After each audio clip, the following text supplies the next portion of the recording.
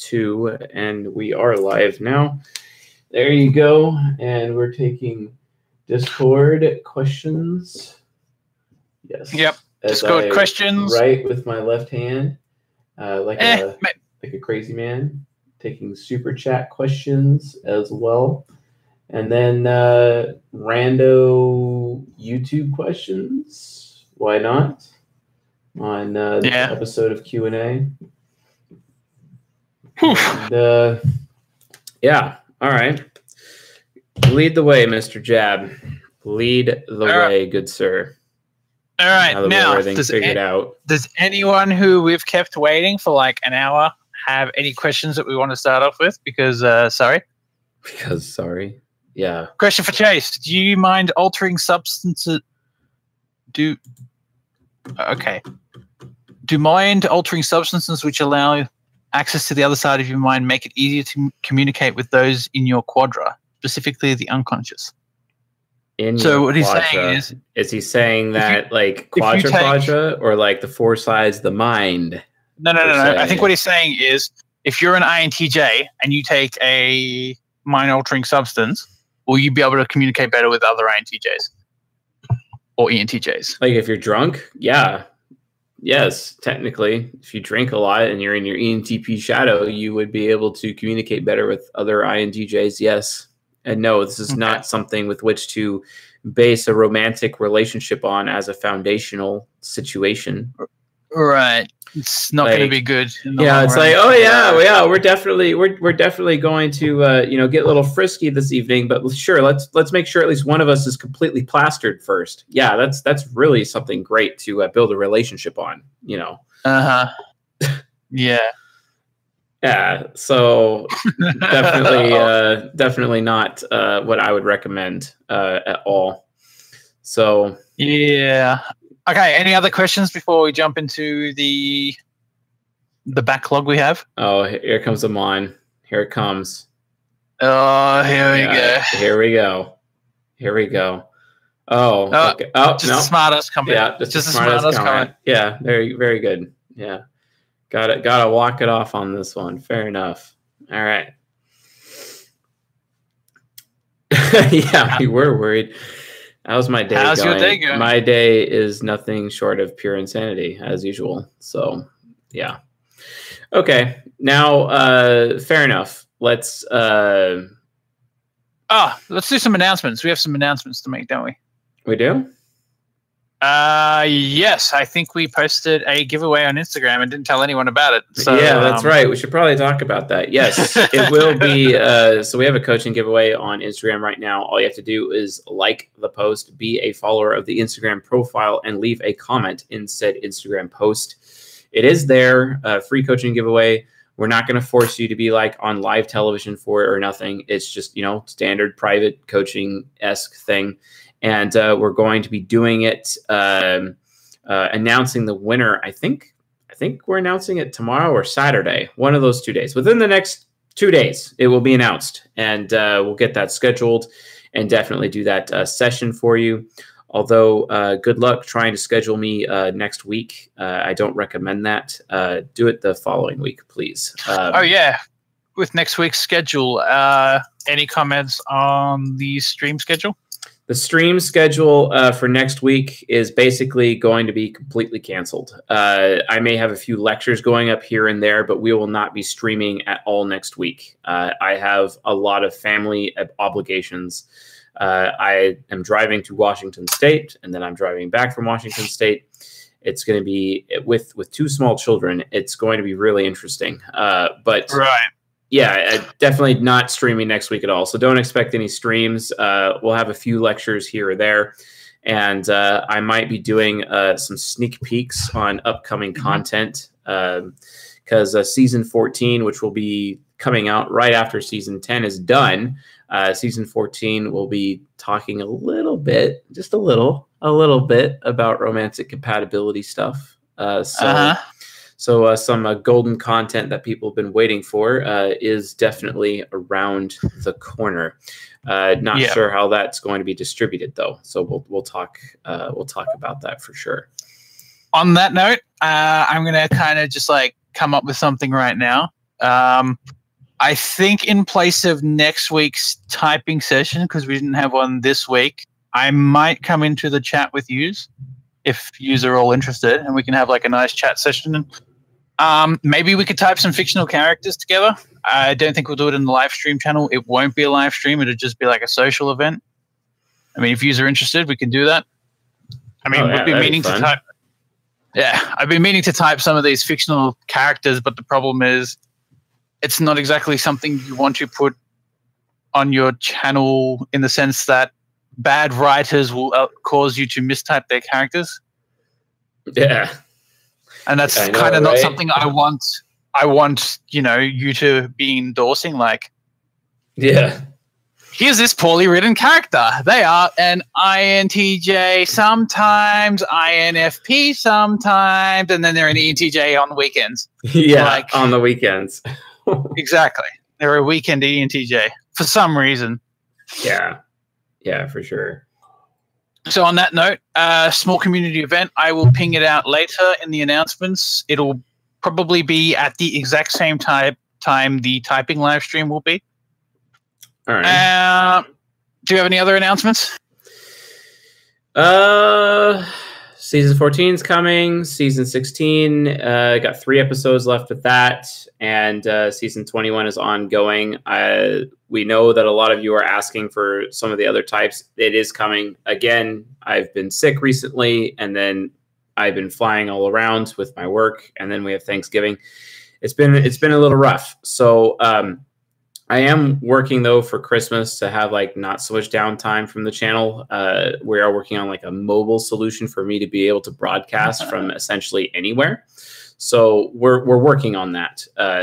So that is something we're planning on doing, as well as actually like getting the GoPro figured out. But the final part, it's supposed to be the final part this time. I promise. I hope actually showed up in the mail. So we should be actually able to switch over to the GoPro pretty soon here and be streaming from that. So it's been exactly a bit touch and go there. So, but anyway, Jab, what's on the program tonight? What do we got going on? Unless you got anything else to add. Do we have an announcement as to the Discord server, or have we not solidified that yet? I believe good old Puddin' Pops said we are not to make that announcement quite yet. Okay. All right. I left at the end, so I didn't get that. Yeah, not to speak without speaking with certain parties first. But yes, there is going to be something big going down with the Discord server that will be changing. The mods are working on it very soon, and we're going to be. I don't know if we're making any adjustments to the rules or anything, but if there are any adjustments to the rules, it will be rolled out at the same time as this new thing that we're kind of like pseudo teasing about right now. But it will be good for a lot of people to consider.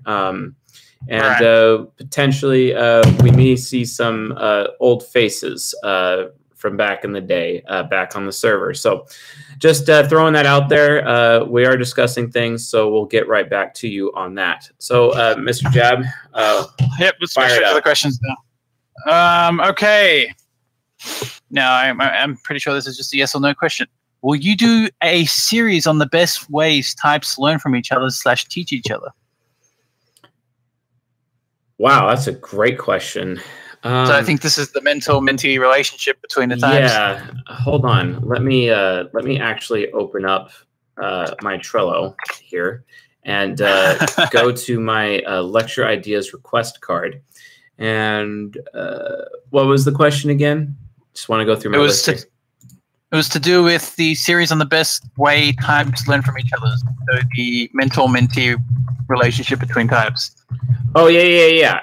Yes, I will be doing that. That will be coming after I do my series on socionics. I'm be doing some deep dive into socionics, criticizing some things while saying this is actually good, pay attention to this. And part of that is like the relationships, not the compatibilities, but the relationships and the relational archetypes pointed out by socionics. That is like exquisite information, right? And we're going to be talking about that and how people learn from each other while also giving cognitive functional analysis simultaneously. So look forward to that.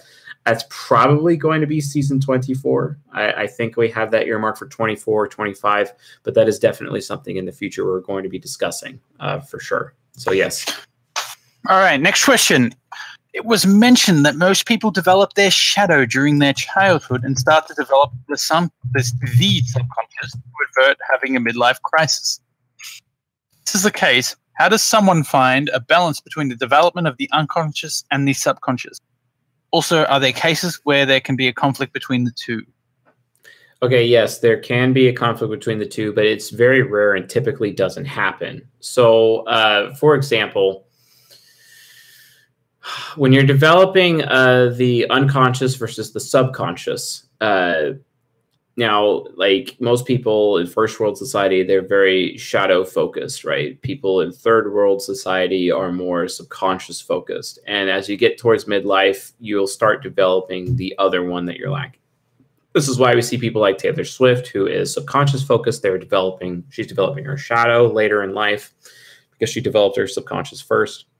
Or, and then there's people like me who's been very shadow focused, and I'm starting to develop my subconscious now, basically. Now, that's very human nurtural, and human nurture plays a part in that, but it's like very different. It just really depends.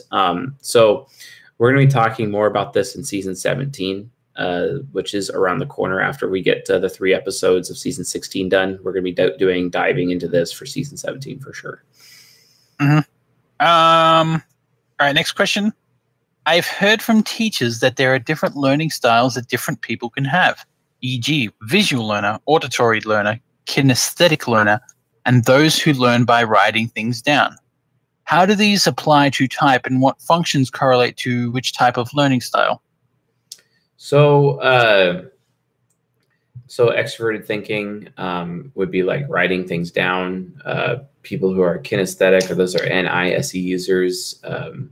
Visual learners is more of an SINE user, but also depends on what their TE is. It's just basically cognitive function stacks based on combinations, like what combinations do you actually have. So really the learning styles are actually broken up in terms of quadra. So it's whatever quadra you have actually is what actually says, okay, this is your primary learning style, etc. And we're going to be talking about quadra-based learning styles also in season 17. Okay. Next question. Can you make a Twitch channel so I can use my Twitch Prime subscription on you? Yes. That is coming. We're going to be rolling out simulcast for live streaming, where we will be live streamed on multiple areas and places on the internet simultaneously, and not just YouTube. We're going to be like literally everywhere. So, like literally. Next question. From a TI hero perspective, in the movie The Matrix, when Morpheus says the Matrix is a prison for your mind, do you see that as having meaning for how TI Hero can address TE Nemesis? I hope I got that right. Thanks. TI Hero. Yeah, well, I mean, it can be. You could also make the argument for the other way around, TE Hero versus TI Nemesis. You could make that same argument, basically. Yeah, I mean, it's more of like, Remember, we just did season 16, episode 5, where we talk about how you want to make your nemesis like the ally of your hero function, essentially. And when you're doing that, it's not necessarily being in prison, but if the nemesis is opposing the hero, if it's in opposition to it by being like a villain, basically, when it is the villain in opposition of hero, it can create a prison for your hero, essentially. Or vice versa, or your hero can actually absolutely annihilate or dominate your villain in such a way where that side of your mind doesn't even have a say, and then eventually that's going to lead to your demon coming out one day to basically break free or set things straight, etc. As a result of that huge amount of repression and whatnot. But definitely not something I would recommend for sure. Again, just season 16, episode 5, try to figure out what you need to do to get your nemesis function and your hero function working together and dealing with external forces instead of like being against each other and eating each other's throats with internal forces, essentially. And that's what I would recommend. Okay. Next question is, hi, INFP here. You said that NP are the best at multitasking, but I always think I suck at multitasking. For example, my ISFJ-X could have a nice phone chat with me while he's intensely playing shotgun video games, which I can never do.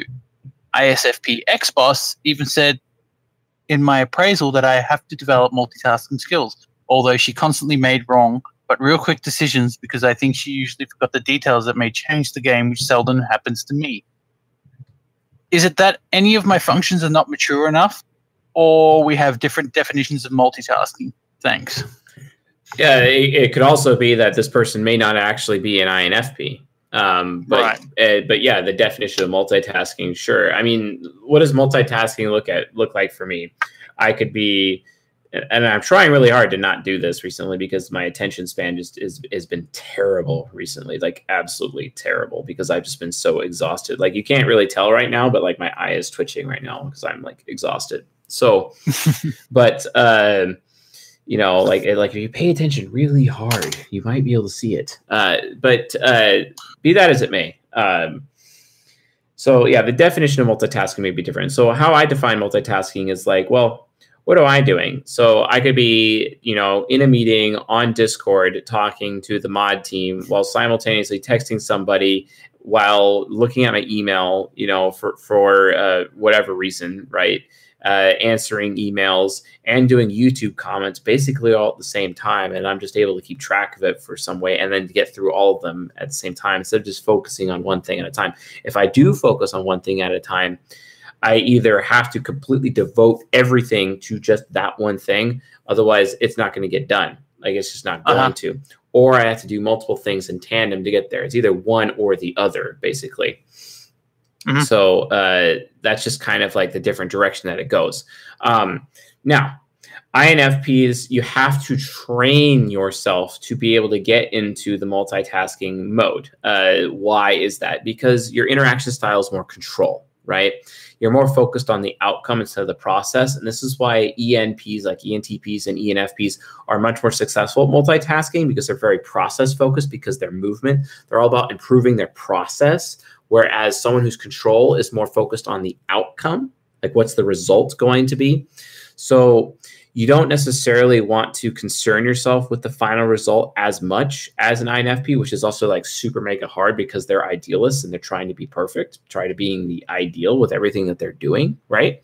So that can actually be an issue. That can be a serious issue for them. So based on that, you have to develop the self-discipline. You know, to not necessarily focus on that one thing at a time per se, but really just, you know, treat it like triage. It's literally triage. You know, oh, there's this critical patient over here. I'm going to go this. Oh, this one is, you know, he's not critical yet, but we're going to go handle this one. Oh, that woman over there is, oh, she's turning critical. Go over to there, you know, save her life, come back, you know. And that's basically how I would define multitasking, is like a triage system. So as an INFP, try to understand what your priorities are. Train yourself to approach tasks from a triage point of view. And knowing that you feel good about yourself, not necessarily by completing a task, but by gaining progress on the task, which is really super hard for them because they're control types, because they're very outcome, very results focused because they're control instead of movement, where it's like progress and process is everything to them. And so that's why it seems a little bit more difficult for INFPs in that situation to potentially lose out on you know, being able to multitask. INTPs, however, I've seen INTPs multitask like crazy.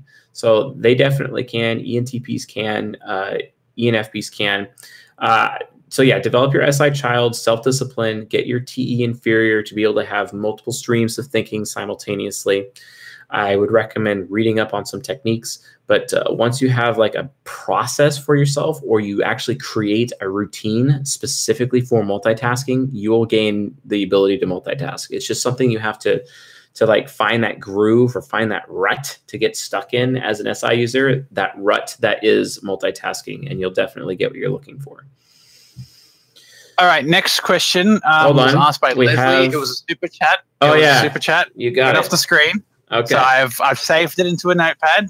Okay. And she asks, what do you say to an INTP that has no problem with motivation but is completely convinced the monetary system is the downfall of humanity? Buy gold, perhaps? Buy gold. Invent your own cryptocurrency in protest of the Federal Reserve, I guess. There you go. Yeah, exactly. If you don't like motivation, then why don't you make your own currency? Yeah, like seriously, make your own currency. Try to change the system. You know, be a part of the solution and not part of the problem is what I would recommend to an INTP. You shouldn't get discouraged because, you know, the norm is something that triggers you to no end. Like the norm often triggers me to no end, and I find myself being forced to participate in things that I don't want to do. And just like I said in last night's lecture, season 13, episode 11, don't get caught up by dogma, which is living with the results of other people's thinking. Innovate, create something, use the pain in your life to actually create something to solve the problem. That's literally what you got to do as an INTP. Also, the next super chat was Perry Arnie saying, paying you to take care of that SI inferior and get some rest. Don't burn out. And that was a $5 super chat. Much and then the next one. You. And the next one is from Cured Catering. Hey, thanks for last week. So now my girlfriend wants to know, as an ENTP woman, how to keep and make an INTJ male happy. Thanks for all you guys do. So how to make an INTJ male happy as an ENTP? Very, very good question. So basically, you let him have freedom of choice at all times. Give him choices. You want to make sure that he's able to have a choice in literally everything because he's only going to do what he wants. And so just let him do what he wants at all times, basically. And usually he's not going to want to do the wrong thing. And if he does, you can call him out on it. And then all of a sudden he won't be wanting to do the wrong thing anymore because they realize that's not something he wants to do because you're going to call him out on it, right? He'll ask you what you think. Tell him exactly what you think without holding back. Just tell him the truth. Like, don't temper your edge. Be as edgy as possible and be willing to stab him if you need to, verbally or otherwise. You know, not like with an actual knife, please. But yeah, like hold him accountable. Tell the truth because it's a breath of fresh air to the INTJ. The INTJ appreciates the harshness and the edginess. Just tell it to me straight approach that an ENTP would have. It's all about tell it to me straight, right? So that's kind of, you know, from that approach. Also, seek to like take care of him, like make him feel good, cook him something, you know, do your duty around, find out what duties are, find out what duties he would want you to have and commit yourself to doing those duties. If he needs you to dust in the house, then dust. Or dust his place or whatever. Fine. You know, if he needs you to do the dishes, volunteer to do dishes. Just do what you should for his sake, right? And, you know, make sure it's not a covert contract. Make sure that you guys understand, you know, what the roles are in your relationship. That way you understand specifically. And then when he shows you things, let him actually show things to you. Let him actually, you know, tell you jokes, allow him to give you a good experience and react positively to him giving you a good experience. Tell him that he makes you the most comfortable because ENTPs are all about being comfortable, and he'll have constant performance anxiety, which will come out in the bedroom negatively if you don't tell him that you're comfortable with him. So if you want to have a good experience constantly with him, you have to keep reaffirming to him and encouraging him that he makes you feel comfortable at all times. And you appreciate all of the things that he gives you, shows you, and does for you because he actually legitimately wants to do it, right? Versus someone who feels like they should do it. It's what they want, right? Because and you as an ENTP get what you've always wanted, which is, you know, to be wanted, because that's all ENTPs want is to be wanted. They want people to actually desire and want to spend time with them and want to be around them, right? And, and not necessarily people who are going to behave dutifully around them, etc. So I think that answers that question. You want to add to that, Jab? How to make an INTJ male happy. Be loyal to them. Yeah, that's like a big one. Be loyal. I think based on what you're saying, thanks for last week, I'm assuming we answered the question to you last week, and that was basically built around the stuff relating to the stagnancy and, making sure they keep you on point and they hold you accountable. So the female holds the male INTJ accountable so that he doesn't slip into stagnancy and become stagnant in his growth, such that he's less than his partner, such that she's looking down on him. Because in a relationship where one person is looking too far down on another person, you are going to have problems. Yes. I mean, I think that's just human nature. Like, definitely. If you think someone's beneath you, you're not going to want to be in a relationship with them. So, yeah. I mean, maybe your history can help overcome that, but like, do you really want to be with someone in 30 years that you're looking down on? It's probably not healthy. So keep your partner, hold your partner accountable, hold him to high standards, and make sure that he's being the best INTJ he can possibly be. And at the same time, be the best woman you can be at the same time, so that you can rise up together and become this amazing power couple, a beacon of light upon the landscape, the lighthouse of wisdom.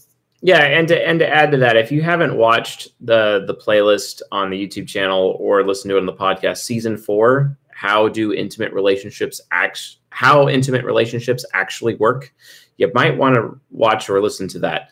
Also, there's season 6, 4 pillars of self-intimacy, which you kind of need to figure out just to like be a person. And then season 13 as well, which talks about masculine and feminine, like the roles, etc., what the sacred genders actually mean. But yeah, season 4, definitely understand that process of love and respect. Very controversial topic here on the YouTube channel, but definitely a standard with which you can actually hold your partner accountable with, for sure. Okay, so there's actually a follow-up question here, and it's something I was thinking, but I thought, Sure, let's go. And the follow-up question was from Heather Bryant, and she says, what if you actually don't feel comfortable around the INTJ? How to mitigate SE inferior without lying? You tell him the truth to his face, and you tell him, you're not making me comfortable right now because of XYZ. Like, straight up. And then he's going to want to not do that.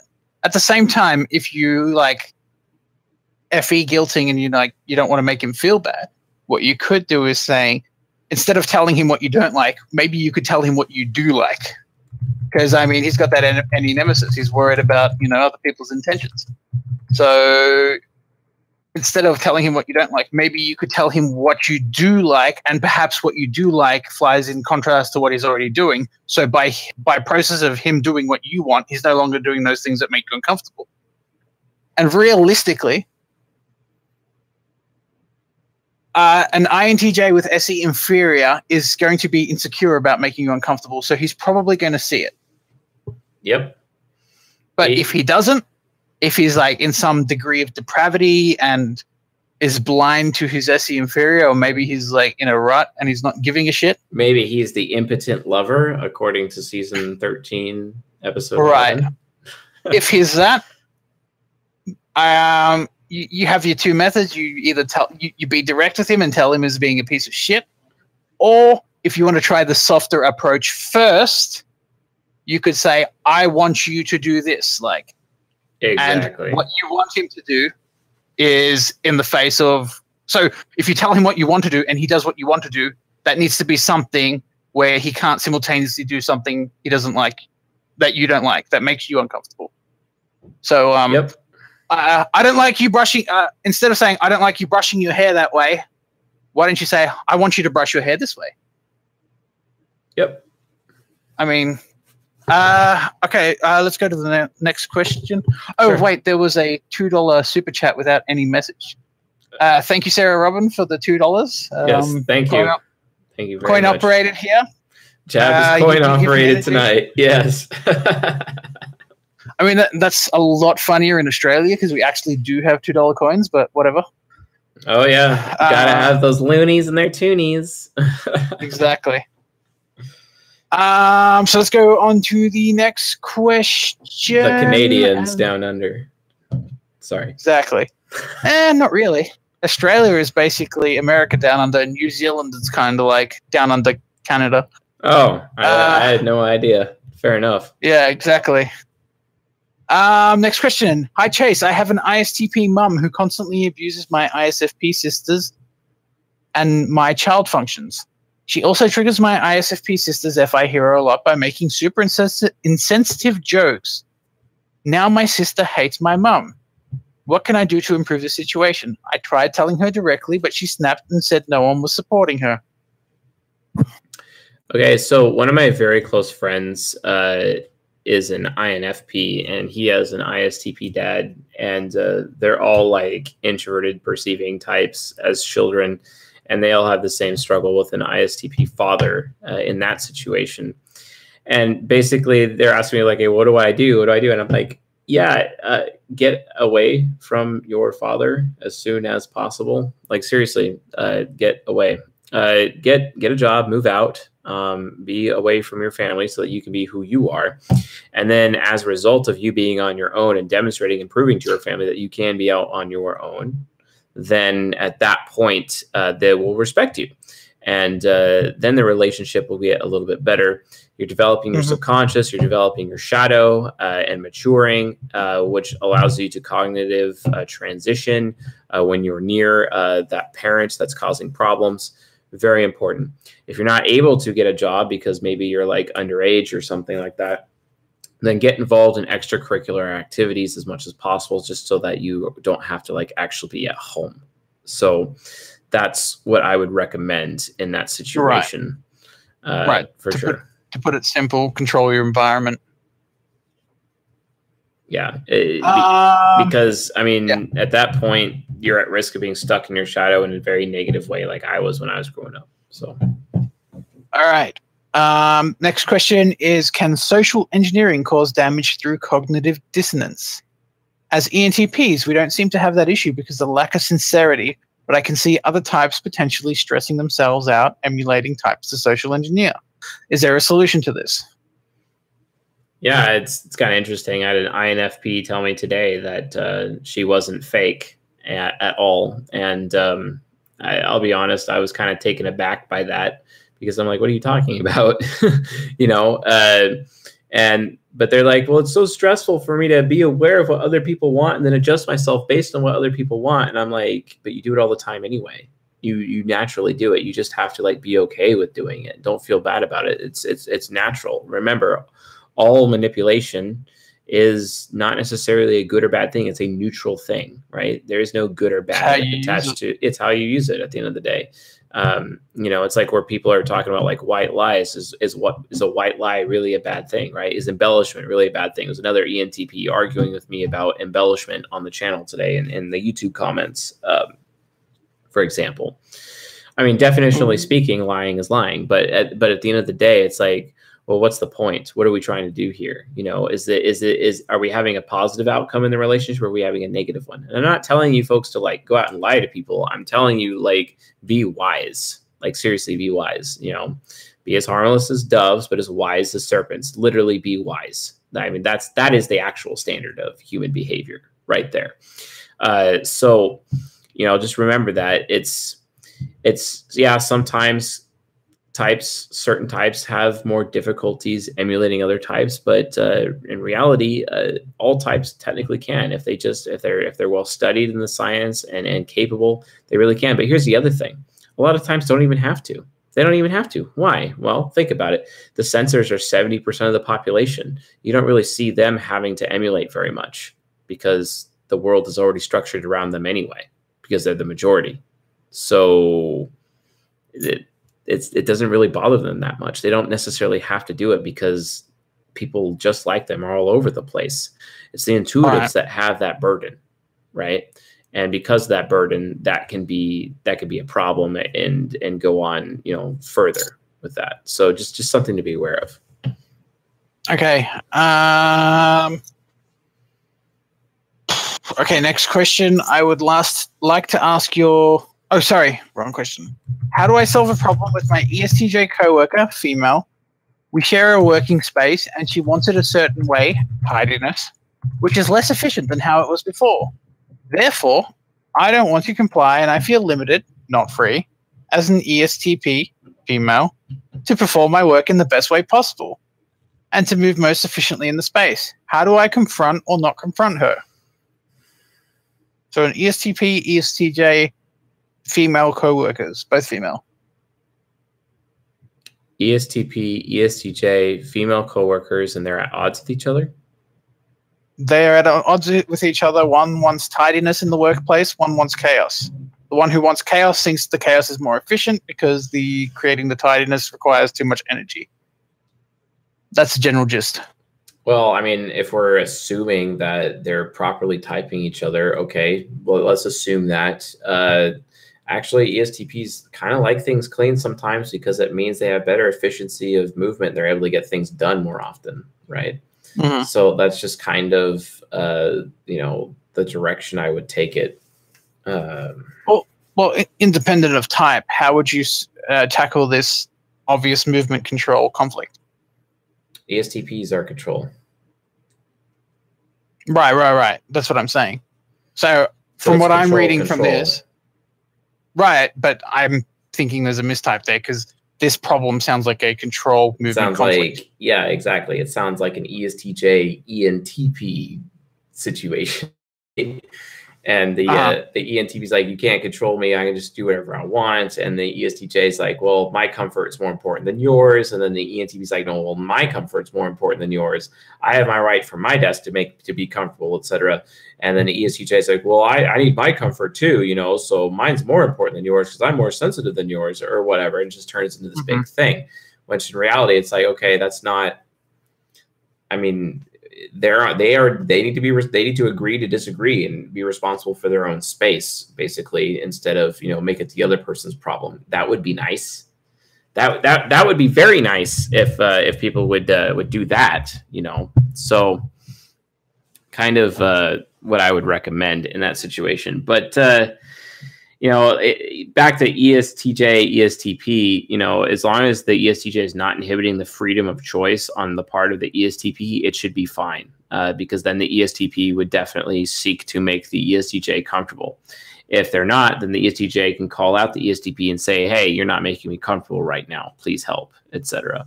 So that's kind of a way that I would go about doing it. So, okay. We got a super chat question from Leslie Miller. All currency is made from debt. It is slavery. I don't desire to join any cycle of withholding technology and destroying the planet. What else to do?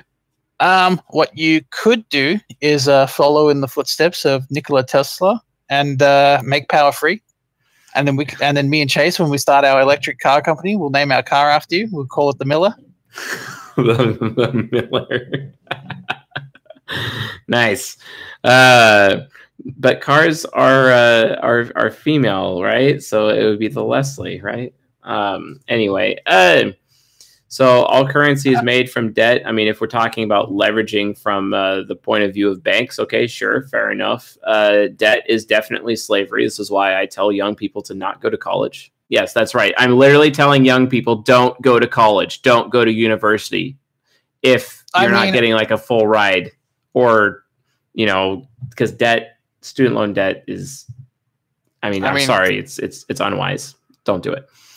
I've got some anecdotal evidence on my part. I mean, look at me. I got a master's degree in chemical engineering and the job market's so dead I could barely find a job. So I basically spent 5 years of my life to get a degree in a field where there's no jobs.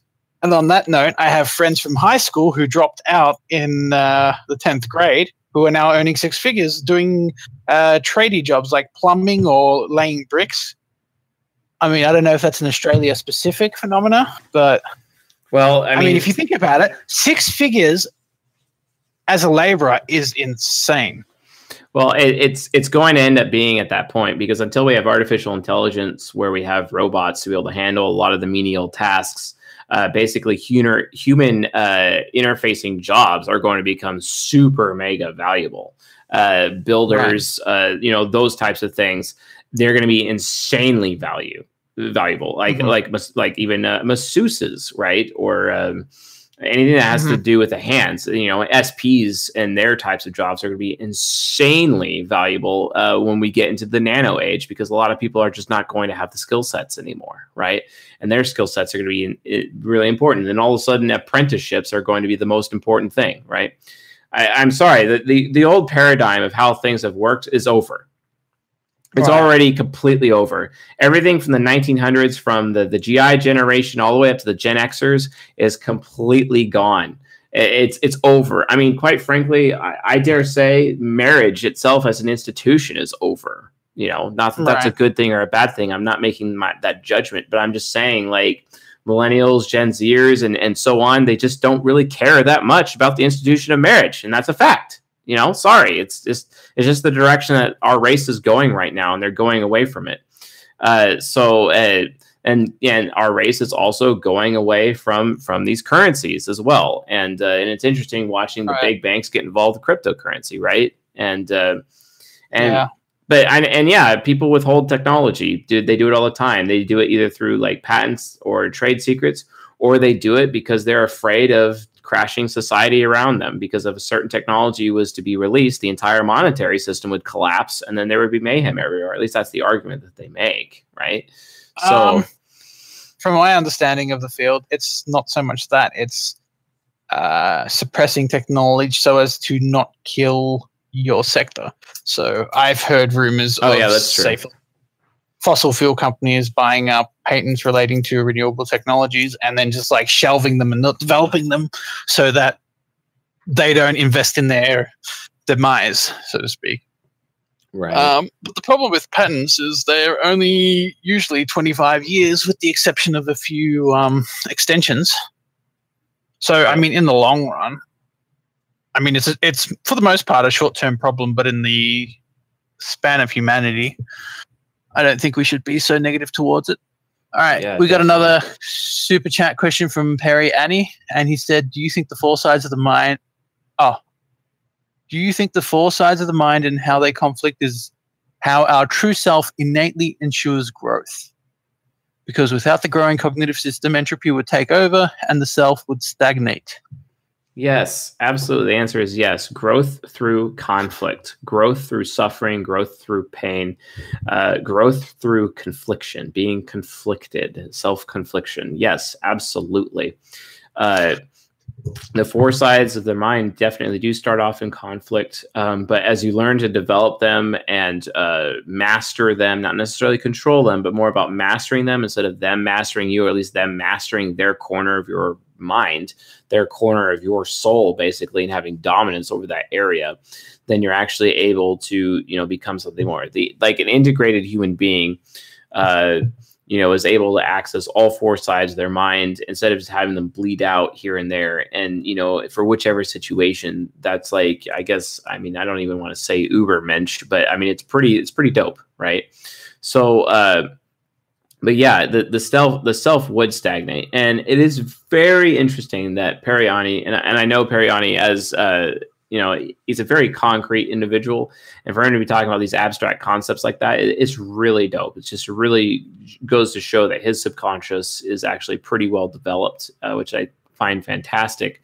But the concept of entropy itself actually taking place within the human soul and potentially causing stagnation and ultimately death of the human soul itself is exquisite. And, whereas we have like basically something similar to magnetic polarity, existing, the same things that holds atoms together is the same things that are literally holding our mind together. Right. And keeping the four sides of the mind, either at bay while simultaneously keep them in conflict for the sake of growth, ultimately leading to wisdom and acquisition of wisdom. Yeah, I mean, I think that covers the question. Do you have anything else you want to add, or should I go to the next one? Let's do the next one. Thank you, Periani. Yeah, thank you, Periani. Let's see. So, okay. Now, this is a question I accidentally missed, but I just realized. So this says dogs and cats, but I think we can just generalize that as animals. So do animals have personality types? Yes. Yes, they do. So you can actually type animals? Yes.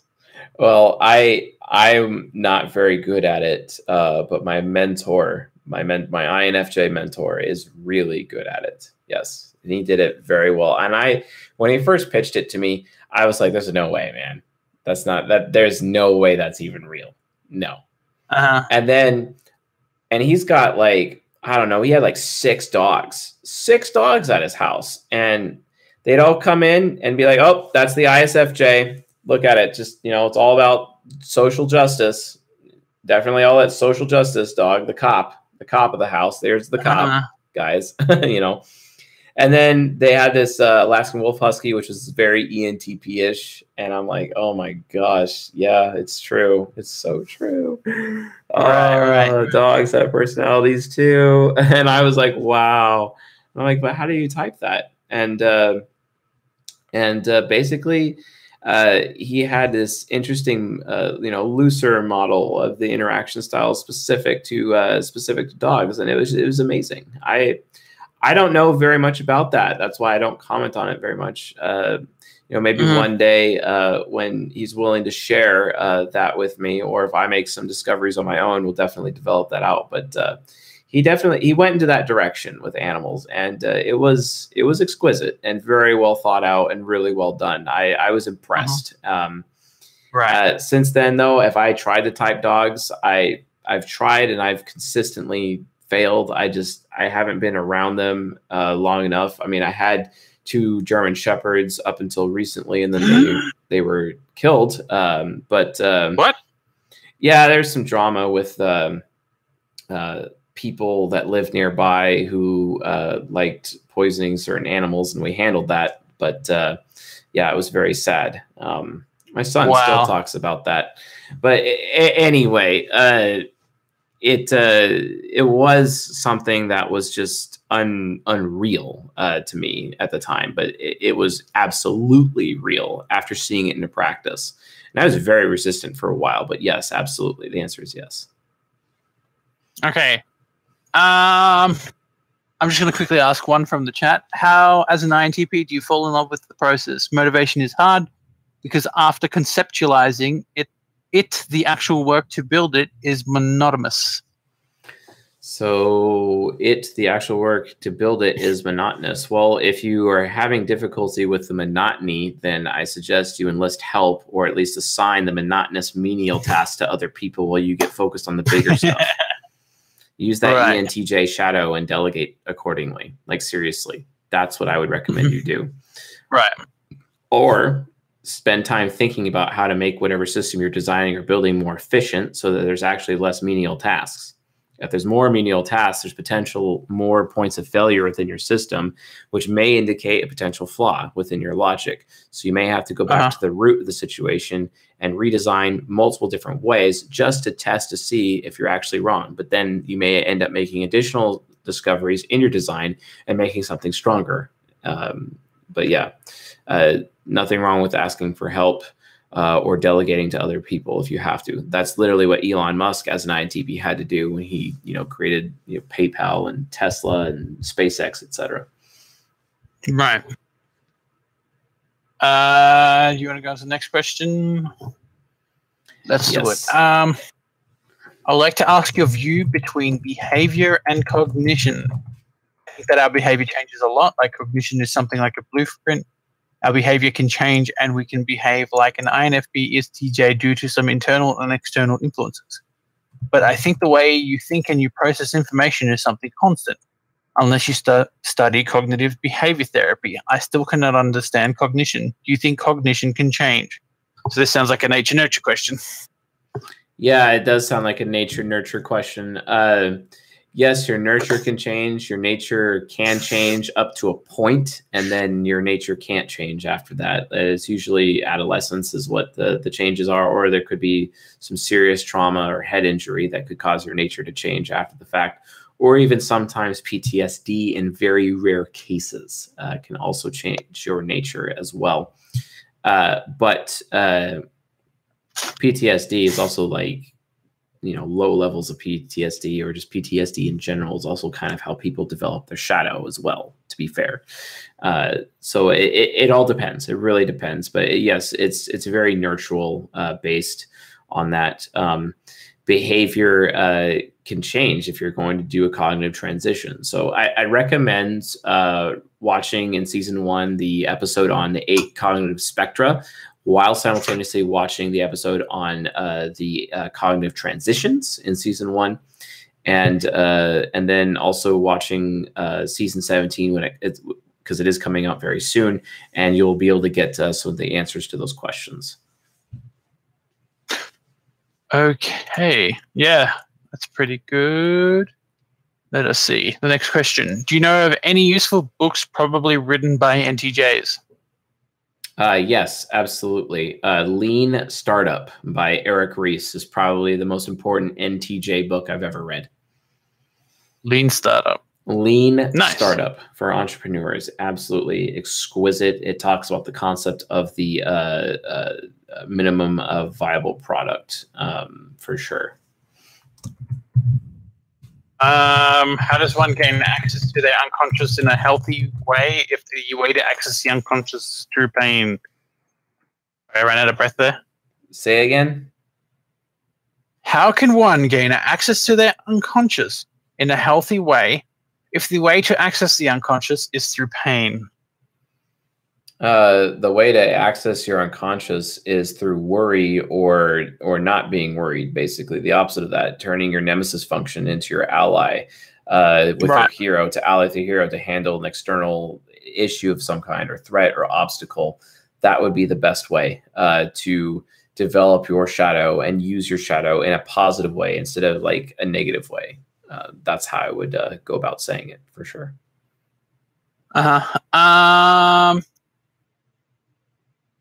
Let's go to the next question. And we have,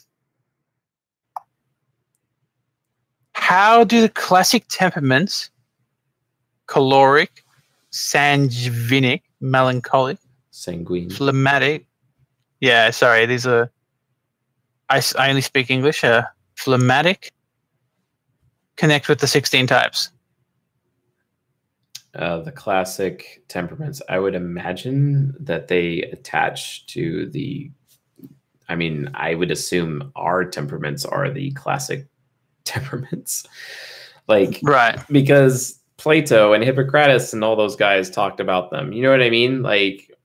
How classic are those temperaments, right? Like, how classic is that? I don't know. I don't know per se. I mean, let me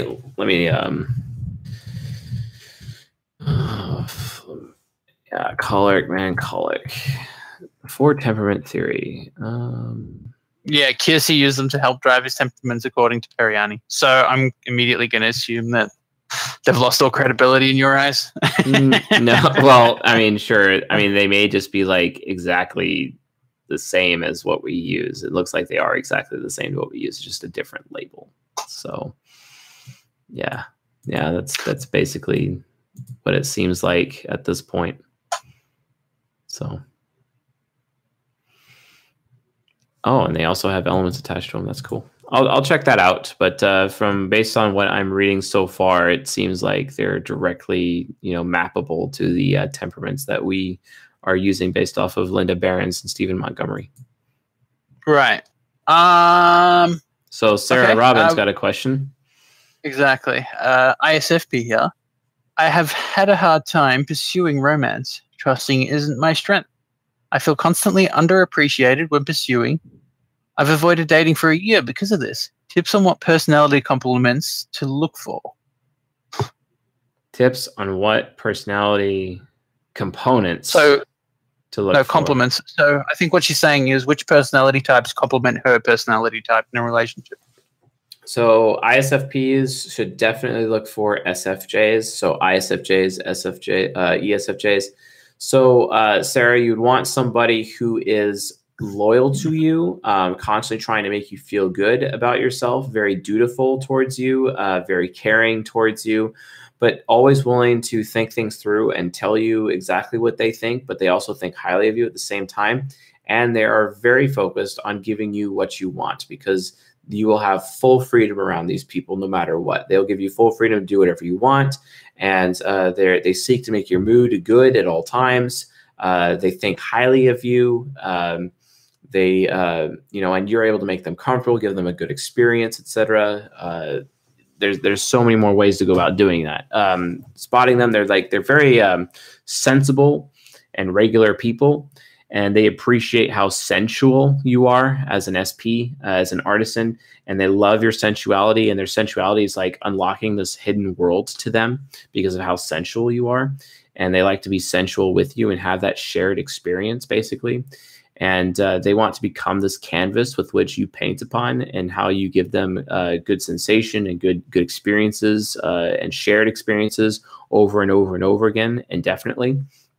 They also remember every good thing that you've ever done for them, like forever. And so that when you mess up, they always remember all the good things that you've ever done for them, and like a few mess ups here and there. And they're not whimsical like potentially you might be, because ISFPs could be very whimsical, but they are not whimsical.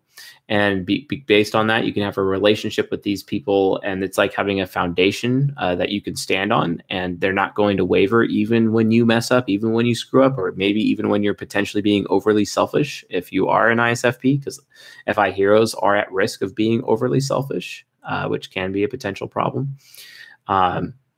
They're also at risk of jumping to conclusions because they need to spend time verifying their beliefs, which they have a hard time doing. But luckily, the SFJs out there are very good at verifying beliefs, and will be constantly verifying your beliefs all the time, regardless of how you feel about them. But it's for your sake, and it's to build you up and make you into a better person and more effective and freer, because they don't want you to be trapped by dogma, which is kind of funny because SFJs sometimes do get trapped by dogma, but that's usually because they're doing it from a situation that's inhibiting freedom. And when you're trying to break out of their dogma for the sake of your freedom, they'll actually follow your lead. So you actually have protections on both sides to watch out for each other and each other's backs as a result. So an interesting recommendation that I would make to you, Sarah, on how to find SFJs. SFJs are usually in government centers. They usually get government-related jobs. Also military. Military is very SFJ oriented. Martial artists are also SFJs, typically, by and large. SFJs, dominated by SFJs. And you can also use an app called Shaper. I'm going to put it in the chat. Shaper is kind of like this entrepreneurial-esque app where you're like doing skill matches with other people in your community, and you might be able to match some of your skills and some of your interests with people. It's not necessarily a dating app. It's actually an app to do collaborations for work and projects and entrepreneurship, etc. But get involved and see what comes up, and then maybe you might be able to develop a relationship with somebody as a result of having those shared interests, etc. Also, meetup.com would be another place I'd recommend. SFJs, especially SFJ men, if they're not already in the gym, usually they are, and they spend a lot of time there. I'd recommend, going to the gym as well and participating there. And because you have, ISFP, NI child, is not necessarily a bad thing for you to be the one to initiate with these SFJs when you identify them, because it shows them that you want them, and that's all they ever want. They want to be wanted, basically. It's very important to them. And if you focus on giving them a good experience as a result, they'll be drawn to you because you're literally etching their soul in a positive way, in a way that they like to be etched. So they want to be around you. So you etch them more because you're basically the canvas, or they are basically the canvas that you are painting on with your SE paintbrush, basically. So that's basically what you would want to look for. Seriously, look into SFJs as much as possible, and kind of realize that like your ideal man would be more of an SJ approach, and just kind of go in that direction. And I think you'll definitely find what you're looking for. And they're extremely loyal as well. Very, very loyal. And definitely because of that loyalty, they're someone who is reliable and someone who can that you can depend on, especially when things get rough. And that is very important, at least from your point of view, if you really are an ISFP. So that's how I would answer that question. Nice. Let's see what we got here. Let's go with this one. You mentioned that you knew an SI user who had a constant sleep schedule. Sorry, an SI daemon user who had a constant sleep schedule. How did they do that? From reading about the successes of others, a lot claim self-discipline is absolutely a necessity. I really want that self-discipline. Is NI hero enough to acquire self-discipline despite SI daemon? Another hurdle that might be a problem to acquire such self-discipline is the fact that I am a finisher, have a hard time starting works, starting to get ready to sleep, and even starting to eat. How do finishers get over these daily starting hurdles? Willpower? So basically, how I would do that is that if you are SE inferior and you have SI daemon because you have SE inferior, then you would want to basically not, if you're alone in your home, it's different, right? But if you're not alone, your sleep schedule should somewhat match the other people in the home and utilize them. Like when they're going to bed, you should probably go to bed because you're at risk of making them uncomfortable if you're still noisy and up at night, etc., and they're not able to sleep. So you definitely want to like match your body clock with somebody else's, and that really helps you gauge, a proper sleeping schedule as a result.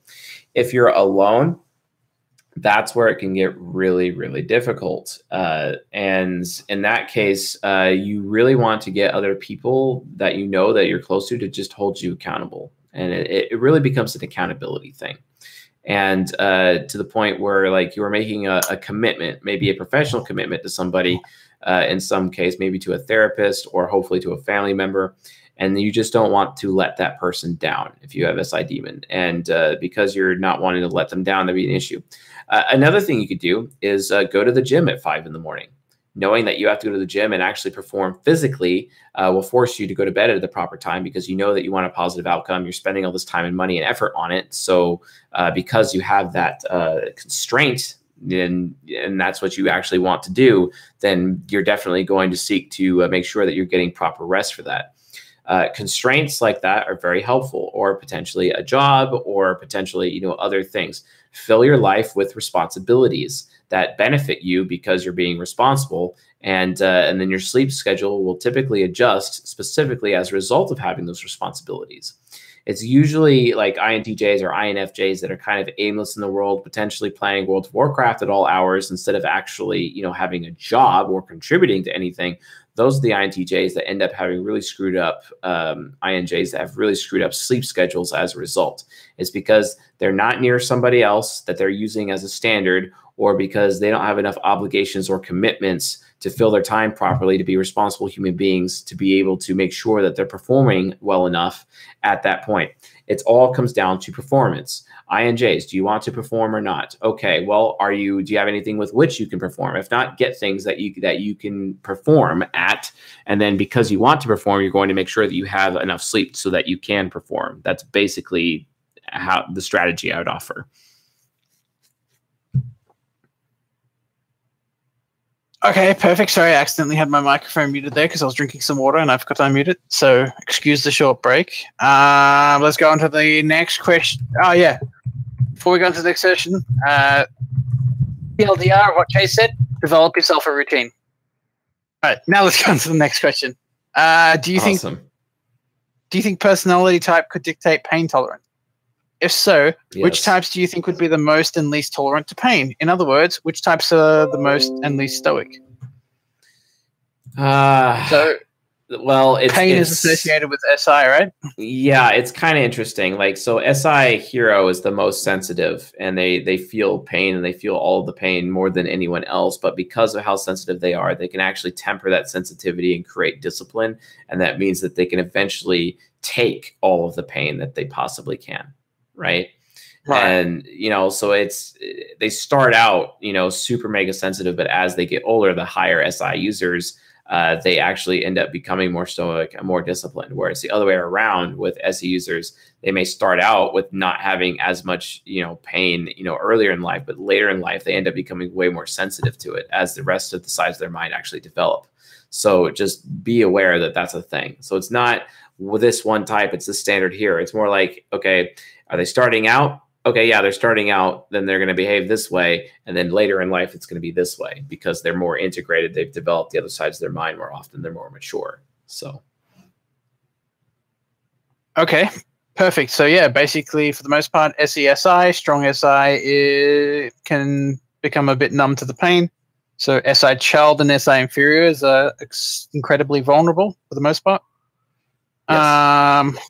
Let's go on to the next question. How would an ISTP-INFP romantic relationship work out? Also, how would an ISTP approach entrepreneurship? Hold on. Can you ask that again, please, in a different way?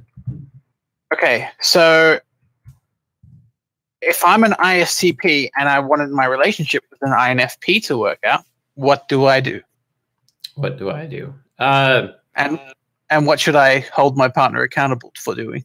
Well, you gotta make sure that she's comfy. You gotta make sure she feels good, and you always tell her what your intentions are at all times, and you tell her that you think highly of her, of course, but also at the same time, you don't want her to stagnate and get too comfortable, which is a huge risk with SI child. You don't want them to get too comfortable, which is pretty nice for SE parent to be able to handle and be able to parent their child. The problem is, though, is that it can kind of overparent and become like a helicopter dad in that situation. And then the INFP could end up feeling really disrespected and in that situation. So that can be an issue. So it really comes down to balance and communication. They are very compatible. They could definitely work as a relationship, but you want to have like some level of communication on both sides, because the ISTP is definitely at risk of overdoing and being potentially overbearing and too controlling. But the INFP could also be way too lazy and focused on their mood and only care about doing what their mood lines up with, which is super frustrating to an ISTP and would cause the ISTP to become ragey as a result. So it really comes down to communication and making sure that there's no covert contracts in the relationship as much as possible. It's super mega important in that situation. Beautiful. How would an ISTP approach entrepreneurship? How would an ISTP approach entrepreneurship? By creating things that actually help other people, creating tools, for example, like a new tool that doesn't exist anymore, that has never existed before. Utilize the ENFJ subconscious. Yeah, and mentor people, become a mentor, a skills mentor to help develop skills in other people and take on apprentices, etc. That is definitely how I'd recommend an ISTP approach entrepreneurship, like starting a YouTube channel on how to do proper landscaping, right? Start a YouTube channel on how to operate an excavator or use a various tool or pieces of equipment, for example, and have a podcast about it. The sky's the limit there. Read the book Crush It by Gary Vaynerchuk, which he's an ENFP, and ISTPs very much benefit from ENFP, so you'll definitely understand what they're saying. Read every book ever written by Gary Vaynerchuk and Lean Startup by Eric Ries, and then you're basically good to go at that point. So. Okay. Next question is, which types are the most likely to be compulsive buyers? Which types are the most likely to be compulsive liars? NPs, all of the NPs. Yeah, with ENTP and ENFP being the worst. ENTP and ENFP. Oh, okay. So EMPs for the most part. ENPs. Oh no. If someone is stuck in their unconscious due to trauma and ingests alcohol, for example, which would normally cognitive transition them into their unconscious, if they were in their ego, do they transition at all? And if so, into what side of their mind? Whatever the source of the thing that is keeping them in their unconscious to begin with, when that's not, then they'll be typically in their ego. And they usually have to go back to their ego first to recharge before they can go into their subconscious. If they're around that situation that's costing them way too much trauma or difficulty, and it's even more alcohol, they could end up even deeper into their superego and transition to their superego. But they're not really going to be transitioning their subconscious from that location. Not really. Right. Question from Candace, and she asks, which types don't like to talk about their past that much or at all? SI Demon. Yeah, right? SI Demon for sure do not like to talk about their past unless they offer it up themselves. If they're the ones initiating on it, then it's fine. But if you start asking the SI Demon about their past without their permission or dig into it, they will freak out. It gets super major ragey and probably door slam you forever and never have anything to do with you ever again. So yeah, don't do that. SI inferiors also usually don't like it if they're not comfortable with you. And it was difficult for me to tell the difference between SI inferior and SI demon. That's why I maintained that I was an INTJ for so many years, even though I really wasn't. I was just a shadow focused ENTP. And it wasn't until my mentor pointed it out and proved to me to my face and in front of other people that I absolutely was not an INTJ. There was no way that that was even possible. And that I was absolutely an extrovert. And he did this in a restaurant when that happened. I'll never forget it. It's a nice Thai place, actually. I really like Thai food. It's it can get pretty rough.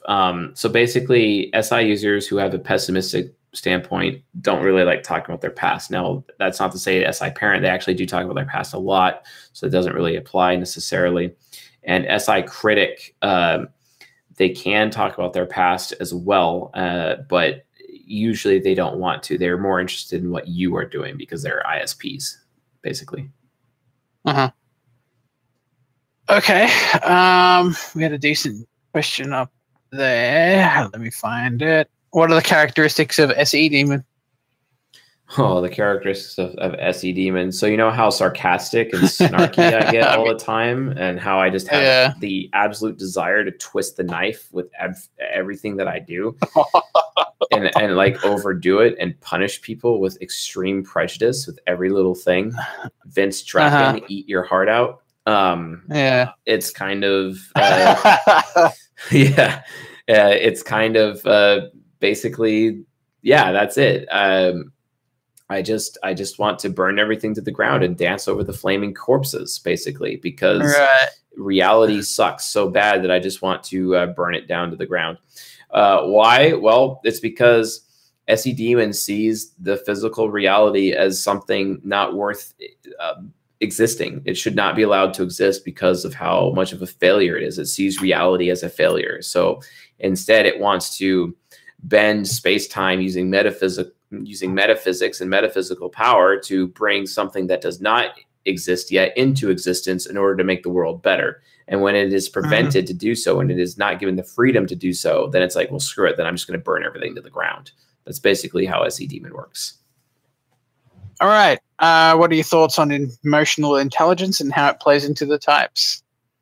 Emotional intelligence is very subjective because an FI user, they're a sympath, whereas an FE user is an empath, and people equate emotional intelligence to one of the two. So whenever anyone talks about emotional intelligence, especially like Warren Farrell, that book, The Boy Crisis, I don't know. Why do I envision me one day debating that guy? I really do. He's not wrong with his statistics on how he identifies the problems with the mature masculine or the problems with men in general, especially in first world society. He's not wrong there. He is wrong when he talks about forcing boys to undergo emotional intelligence classes at school. I think he's out of his mind. Absolutely out of his mind. But right in the dumpster with that one. And but yeah, sympathy versus empathy. Are we talking like which emotional intelligence are we talking about? Like which one? Because not everyone is empathic, not everyone is sympathic. If you're an FI user, you're sympathic. Look at it this way. FI feels shame. FE feels guilt. Okay? Shame. So on the positive side, FI is sympathy. On the negative side, it's shame. Okay? On the positive side for FE, it's empathy. On the negative side, it's guilt. All right. So that's literally how it goes. So really, then the argument becomes, well, if you're lacking in emotional intelligence, that must mean your F functions are lower. Okay.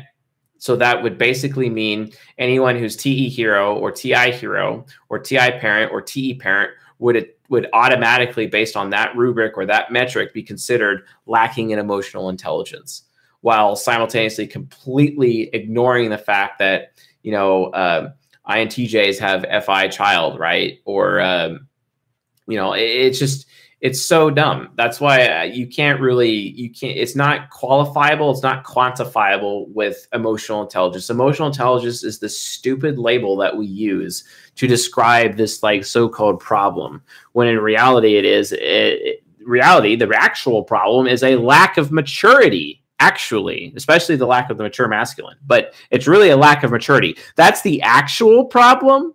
It's not actually a lacking in emotional intelligence, really. Right. So maybe we should like fix the problem there instead. That'd be nice. So okay, Justin Potts. Super chatted thank you. Yes. And he said, my mum is an ISFJ and I'm an INTP. She's way, and there's like 4 Y's there, so I'm way too emotional for me. And we always argue, but she's my mum. Any advice? So I would follow up that question with a bunch of other questions. Are you over 18 years old? Do you have a job? Do you have a car? Do you have your own place? How's that going? If you're not over 18 and you're stuck at home, go to like chess club or something. Be the next Bobby Fischer. He was an INTP, right? Like seriously, get away from your mother if that's the case.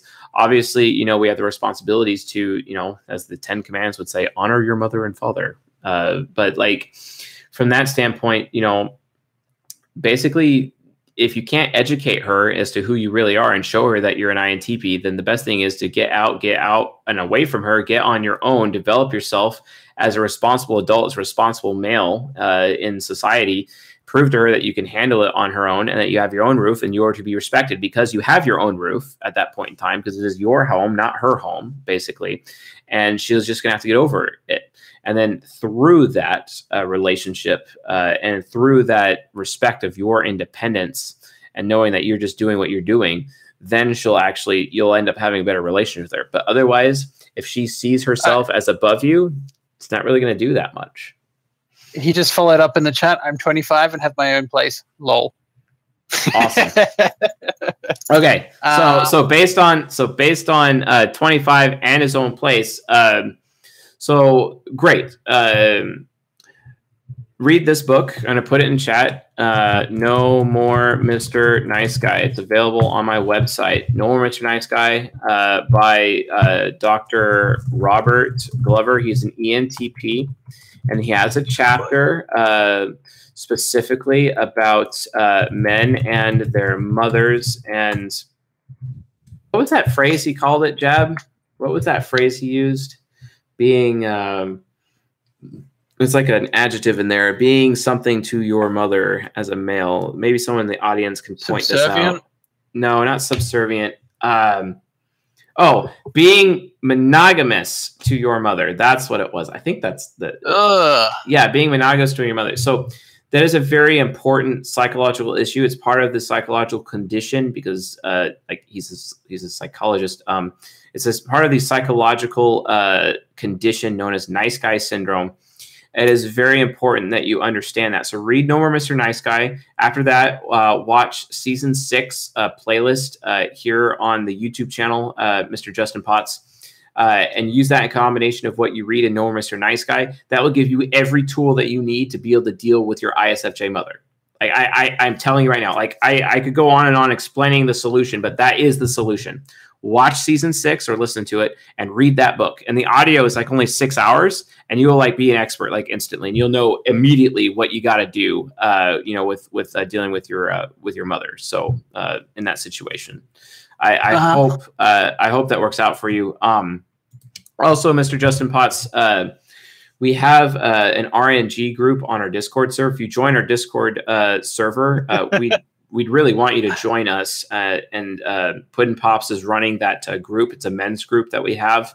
And we're dealing with these complex issues such as ISFJ mothers. I mean, I talk about mine all the time at the group. And I think we're actually having one tonight. But anyway, so that is a thing. So be aware of that for sure.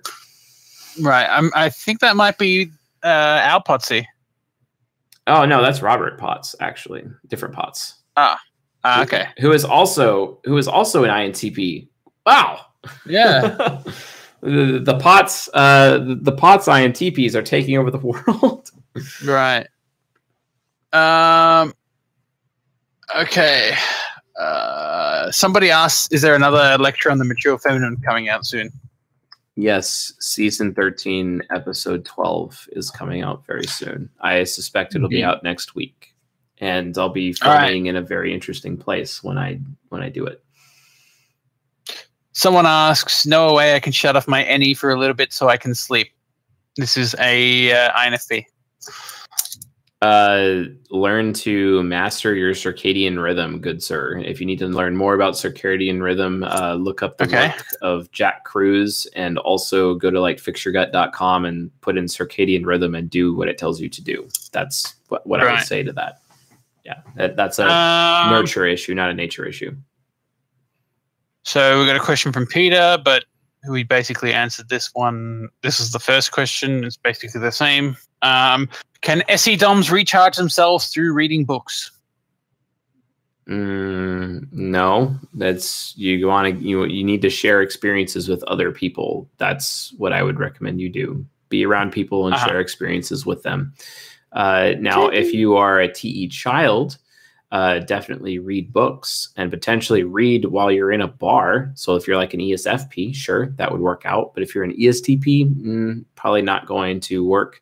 But I'd recommend that you definitely read when you're not sharing experiences, unless, of course, reading itself is a shared experience because you're reading to somebody else. And that's a way to get away with both. So, right. Okay.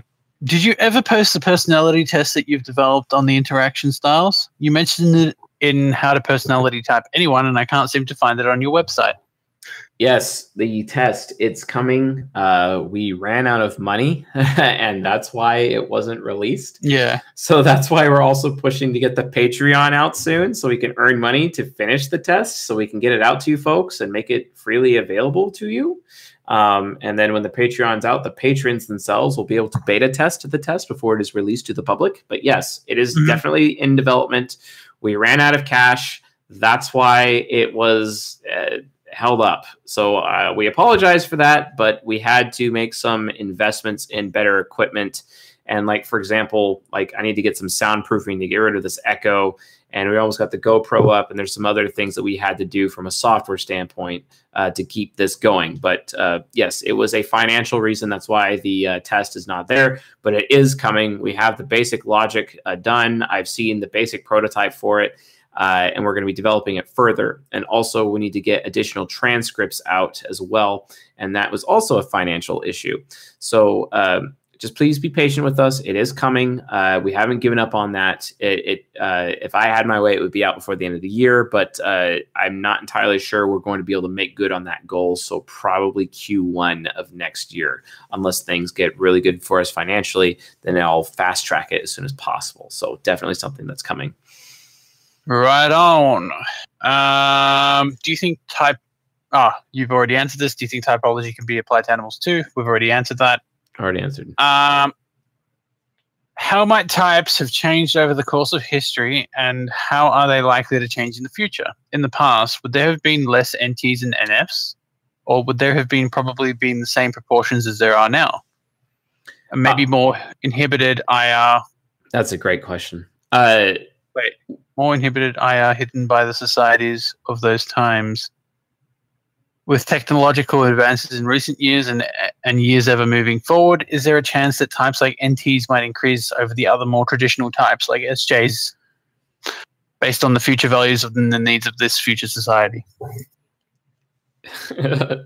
What a question. So this is a bit of a mouthful. So did you just read me a chapter out of a book, Jab? Is that literally what just happened right now? Okay.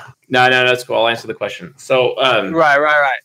Well, the TLDR. I'll give you the TLDR. It's basically... you don't need to give me a TLDR. I know the TLDR. Okay. I'm doing it for the audience. Oh, okay, yeah, TLDR for them. Because there's a bit of a grammatical error, and it makes me sound like I'm a bit dyslexic as I read it. So the TLDR of the text is how do the proportions of personalities change as a function of time? How were they in the past? And does he think that the shift in the future is going to be more towards NTs and NFs as we become a more intellectually based society with automation taking the role of manual labor? Go. Well, actually, I don't think so. I think SPs are going to probably end up super important in the future. Actually, maybe even more so than intuitives. We'll see. It might be NTs and SPs, the more pragmatics, that end up becoming more of a potential majority. But we really don't know for a fact. We don't know for a fact. We have a lot of working theories, but we don't know for a fact why the temperaments are displaced the way that they are, with 70% being sensors, 30% being intuitives. We just don't know. But we have an idea, like a working theory. And the working theory is that, you know, as human nurture is applied through various societal models, like, for example, Japan is a very NJ society, and the United States is an SJ society, and Australia is an SP society, for example. As Jab had pointed out, plumbers are much more paid and hireable than someone who has a chemical engineering degree. Right. So yes, Aussie land down under is definitely an SP society, but whichever these societies and their overarching temperament, that creates a human nurture area, and certain kinds of cognition are just not as available there. So like in Japan, you have way more NTs and NFs per capita compared to somewhere that's SJ focused, like the United States of America, for example. So that doesn't mean that they're still not going to be there. But if you actually look at subsets of various different communities, you'll see that some types have more dominance than others, right?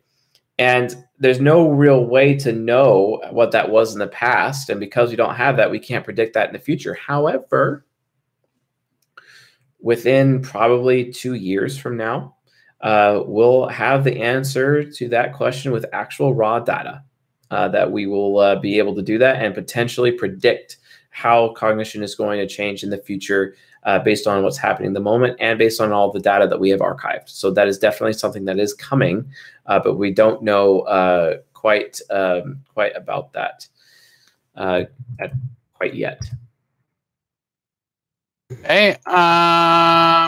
Let's see. What's our next question?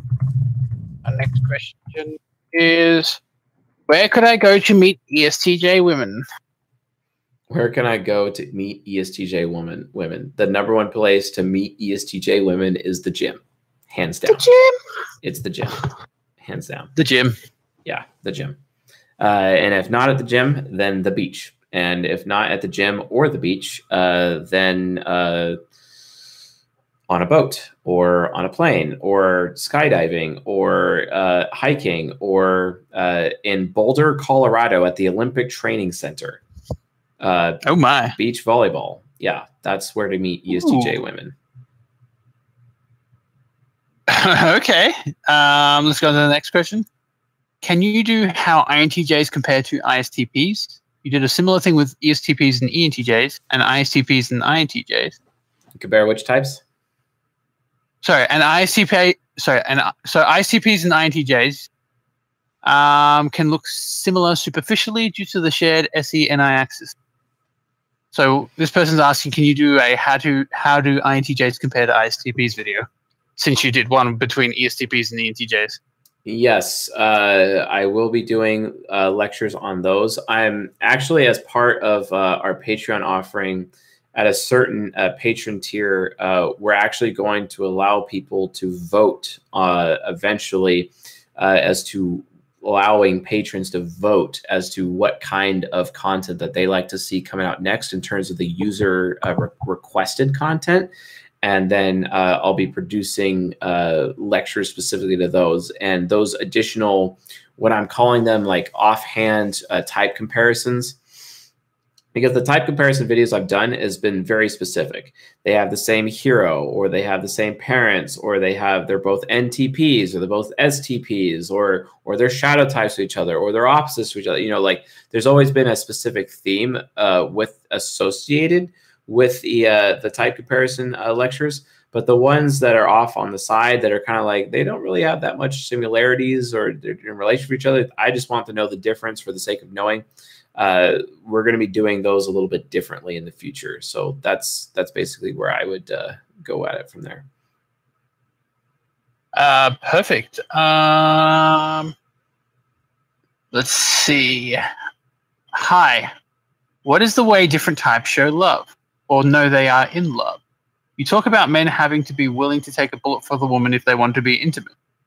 I think that statement applies specifically to you as an ENTP and isn't general for most men. Just to point that out. Is there any specific examples other than that? And how do women know/show this? You briefly said women can love any idiot, but it comes down to if she has respect for the man. Hope you can shine a light on this as it relates to types. Thanks. Kissy face. Okay. Can you copy and paste that to me in a direct message so I can read that? Sure. Without losing your place? Nope. What is the way the different types show love, or how are they in love? Okay. Okay. Yes. I'm actually answering this question in the romantic compatibility series. And I'll also be answering some of it in the sexual response series as well. We're actually talking about the specific sexual response of all of the types. And that will be coming out at a future date. And I don't want to spoil any of that, so I'm not going to answer that question directly tonight. Perfect. And even though I lost my place, I am back. Can you do the D&D alignment series for MBTI? Like how you said ENTPs were chaotic neutral or something. I can't remember. Thanks. Yes, we do have that. Let me go back to my lecture ideas and requests. We do have that already on the schedule. Definitely, but it's going to be a lot. It's going to be way beyond, because we're going to be looking at not just like people's egos. It's going to be really deep, because we're actually going to be looking at all four sides of the mind and what their specific tropes are attached to each of the four sides of the mind per type. So it's going to get like super mega deep on that. And I may actually bring in a guest to do those lectures with me.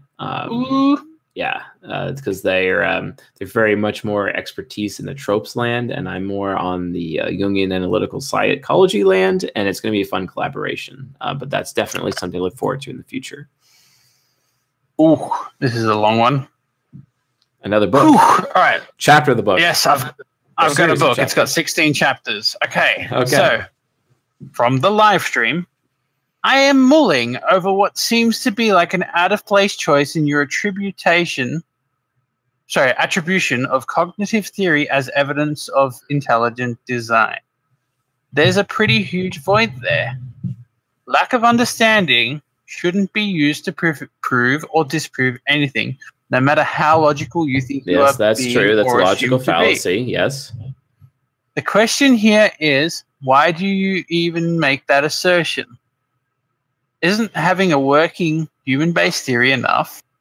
Why add a wild extrapolation based on a wild deduction?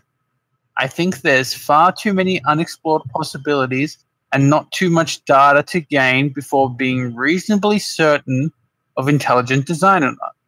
Just wanted to add that I wouldn't ask if I weren't receptive to an answer. Usually, something like this would be where I nope out, but I respect your content, diligence, and unapologetically NT approach to discussion. For all the rants or tangents, I usually keep up 100% and don't mind at all. This was the first one where I mind. I'm too doubtful, suspicious of religious implications or motives. I will say the content you're providing is more valuable than that. Whew. All right. Well, thank you for coming back down from Mount Everest there, Jab. Much appreciated. My second grade basically TLDR audience, this guy's like, why are you claiming that personality type is evidence of intelligent design? It seems like a logical fallacy to me. And why are you doing this? And honestly, I'm not going to like make a straw man argument at all and call into question the credibility of this person and use additional logical fallacies. I mean, they're technically right from the logical fallacy point of view, but it's really just anecdotal evidence from my own personal experience. And of course, me saying anecdotally, okay, well, hold on, that's also a logical fallacy, right? Okay, sure. I mean, I'll admit that too. But, take it for what you will. I mean, if you don't see it as evidence for intelligent design, then you don't. I'm not here to tell you that you are, nor am I here to like preach churchianity to you or anything religious whatsoever. I'm not here to do that. I mean, make up your minds yourselves. From my point of view, it's definitely an argument for intelligent design because, if macro evolution, because I am very pro microevolution. I absolutely maintain microevolution is a standard. It is very important and obvious, very obvious. And Darwin's research and various other researchers constantly prove microevolution. But from a macroevolution standpoint, I'm not really seeing it. I'm just not. And the evidence there, I mean, it's iffy, right? And I guess the same level of iffiness could be applied to me claiming that personality type is evidence of intelligent design. Okay, I could see that. Yeah, definitely. There's definitely the same level of gray area there that could be applied. It's just logic. I'm just using straight logic. Do I have any actual 100% evidence of it? No, not really. Will I have evidence of it one day? I think so. I actually do think so. I think after we're able to answer some serious questions, after some intense data mining of the human population and applying that to personality type and having it be accurate and available from a worldwide source, I think we actually will be able to answer some of those questions. But until then, quite frankly, I don't know. So that's why I maintain it is a theory. And it is a theory that I am more in tune with than macroevolution. I maintain that intelligent design as a result of observing human cognition is a better theory than the theory of macroevolution, while simultaneously upholding the theory of microevolution. So that's basically my stance on it. So forgive me if you felt or thought that I was just trying to make an argument for religion here, because I'm not. I could actually care less. Okay. Well, I mean, I feel kind of good about this. I'm putting my second grade education to test here, reading out these sentences out loud. Oh, yeah. Yeah, on Mount Everest, and you're probably heading towards, Kilimanjaro next. Exactly. Next question is: do you have thoughts on whether the field of music therapy can be used as a way for people who are stuck in their unconscious due to trauma to recover? Music therapy is an interesting field, and I was curious as to if you thought it could have any practical application on the nature side, or if you believe it's more on the part of the neutral area. Actually, it's more on the nature side, yes. And yes, musical therapy is absolutely something I would recommend. You just have to be careful how you're applying it. When you're applying it to SI users are typically more skilled with violins, cellos, those types of instruments, even pianos, because it takes a lot of self-discipline and a lot of self-mastery to be able to master those instruments. Whereas SE users are more of a guitar standpoint, and their minds and their brains are wired differently. So there's different kinds of music for different kinds of people. So I recommend identifying what their cognitive stack is, what type of person that person is, and then applying the appropriate instruments and songs for musical therapy specifically to those people. And this is why I recommend consistently activities like capoeira as a martial art, because it has a lot of music and a lot of dance attached with it. And it actually is very therapeutic for a lot of people because it gets a lot of things handled all at once. You can have the dance expression, you can have the musical expression, or you can have the fact that you're taking someone down in front of the band expression. So it hits a lot of outlets all at once. And that's why I think capoeira is one of the most amazing forms of martial arts out there, because it's not so singularly focused and it has so many components to it, because it is a martial artist culture. Something I absolutely recommend if you are an NP, and also basically any type could technically participate if they wanted to, but it's really useful for NPs from a therapeutic standpoint. So yeah. Perfect. Okay. The next question is, what is the best self-discipline method for an INTP? What is the best self-discipline method for an INTP? Forcing yourself to get outside of your comfort zone and burning the boats while you do it, so you have no way of escape and you're absolutely forced to adapt. Force yourself to adapt to situations you've never done before or dealt with. Definitely. Perfect. They also ask if you can type Carl Jung and Freud, but that'll probably be an episode in the future. Yep. Thoughts on INFP, INTP relationships and ENFP, INTP. So basically the thoughts on NFP, INTP relationship. So not a relationship I would recommend at all. And everyone's trying to expect the other person to make them comfortable. And everyone's trying to get the other person to be motivated into doing something. Not recommended. So yeah, don't go in that direction at all, please. Okay. How about ISTP, INTP relationships? Have we covered that? Yes, I think we actually covered that earlier tonight. Yes. Let's get close to wrapping up here, Jeb. Yeah, I was thinking the same. All right, I'm going to do one more Discord question, and then we'll answer a few YouTube ones. Okay. Okay. So, how does mental illness present itself in the different types? Have we answered this one before? Like, not today, but like previous Q&A. Well, one, yes, we have. And one, I am not a psychiatrist, so I don't know enough about mental illness to actually comment on that.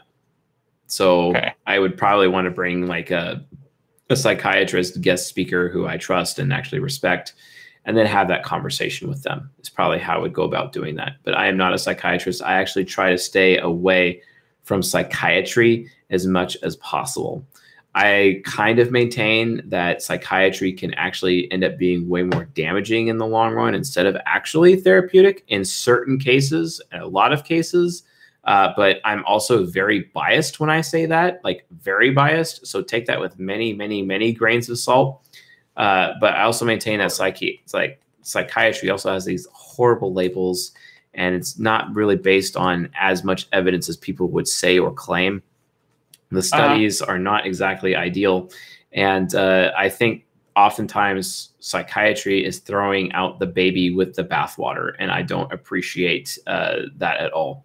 I think psychology and self-actualization should actually be the standard, and psychiatry as a science could potentially be looked at and judged, and to see if it's something we actually want to keep around or start over with or potentially throw out entirely.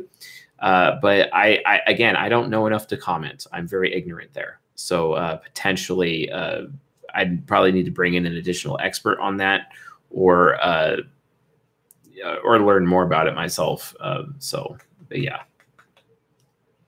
All right. So have we got any YouTube questions? I'm going to pin that there for next episode. Have we got any YouTube questions? Do ENFPs do well as writers and IT-related work from Aman? And ENFPs do very well as writers, actually, although oftentimes they hire ghostwriters for sure. And IT-related work, I have known a few ENFPs to be good at IT. It just depends on the kind of IT that they're doing. If they're doing being like a cable monkey or a code monkey, definitely not something an ENFP I'd recommend them doing. But if it's about like managing servers, doing customer service, following the same process over and over, depending on which server they're working on, okay, sure, I could definitely see them doing pretty well on that. So it just depends, basically. Leslie Miller asks on the super chat, what is the sexiest thing an INTP female can do? I think I can answer that one. All right, go for it. Be awkwardly cute. Yes, it's so true. Yes, it is so true. Be awkwardly cute. Yes. Yeah, Periani's like right on the money. Maybe sexy librarian. Yes. Sort of, but you don't want it to be overtly sexy. Sorry. Like, you want it to be a package that you open and the sexy's underneath.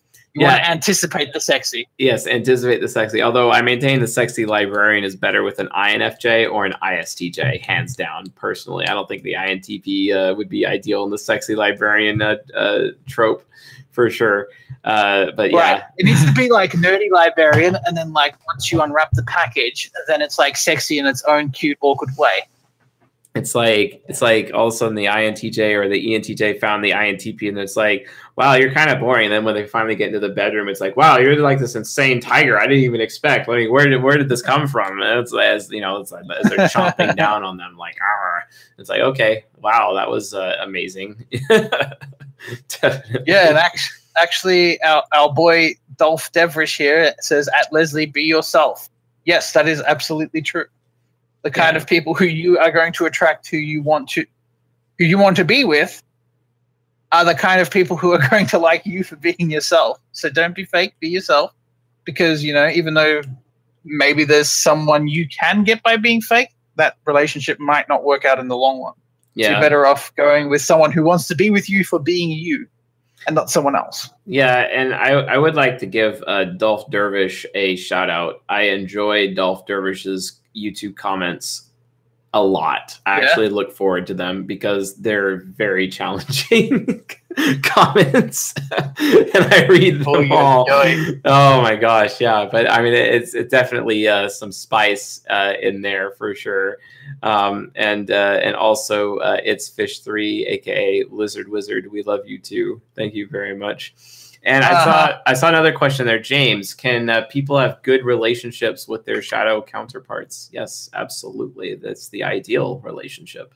I recommend it for sure.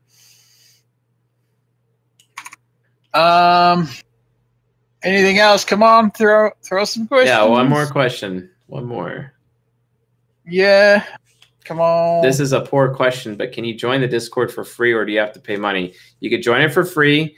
You have to produce a telephone number to be able to join, but I don't know what that number is, and it goes in the Discord's database, and it's used for security verification purposes, and that's it. So you can join it for free. It's basically Discord's authenticator for you to access servers which have a certain security level. So we have the highest security level, which means you need to have your Discord account authenticated via your phone. Yes. Well, they go into their shadow, and Artur, number 5. I don't recommend that. And Frodo Slagans, the link is in the description of all of our lectures and all of our videos. Yep. Just go to Discord. Got YouTube, Instagram, books, website, podcast, Discord, Meetup. Got everything in there. Everything you could even dream. Yeah. Yeah, and no, you don't warp to 0 at the Keep Star. I mean, as Van Diemen's Demise found out with lighting that Cynosural field and dropping that Ragnarok on top of that Fortizar into the jaws of Snuff.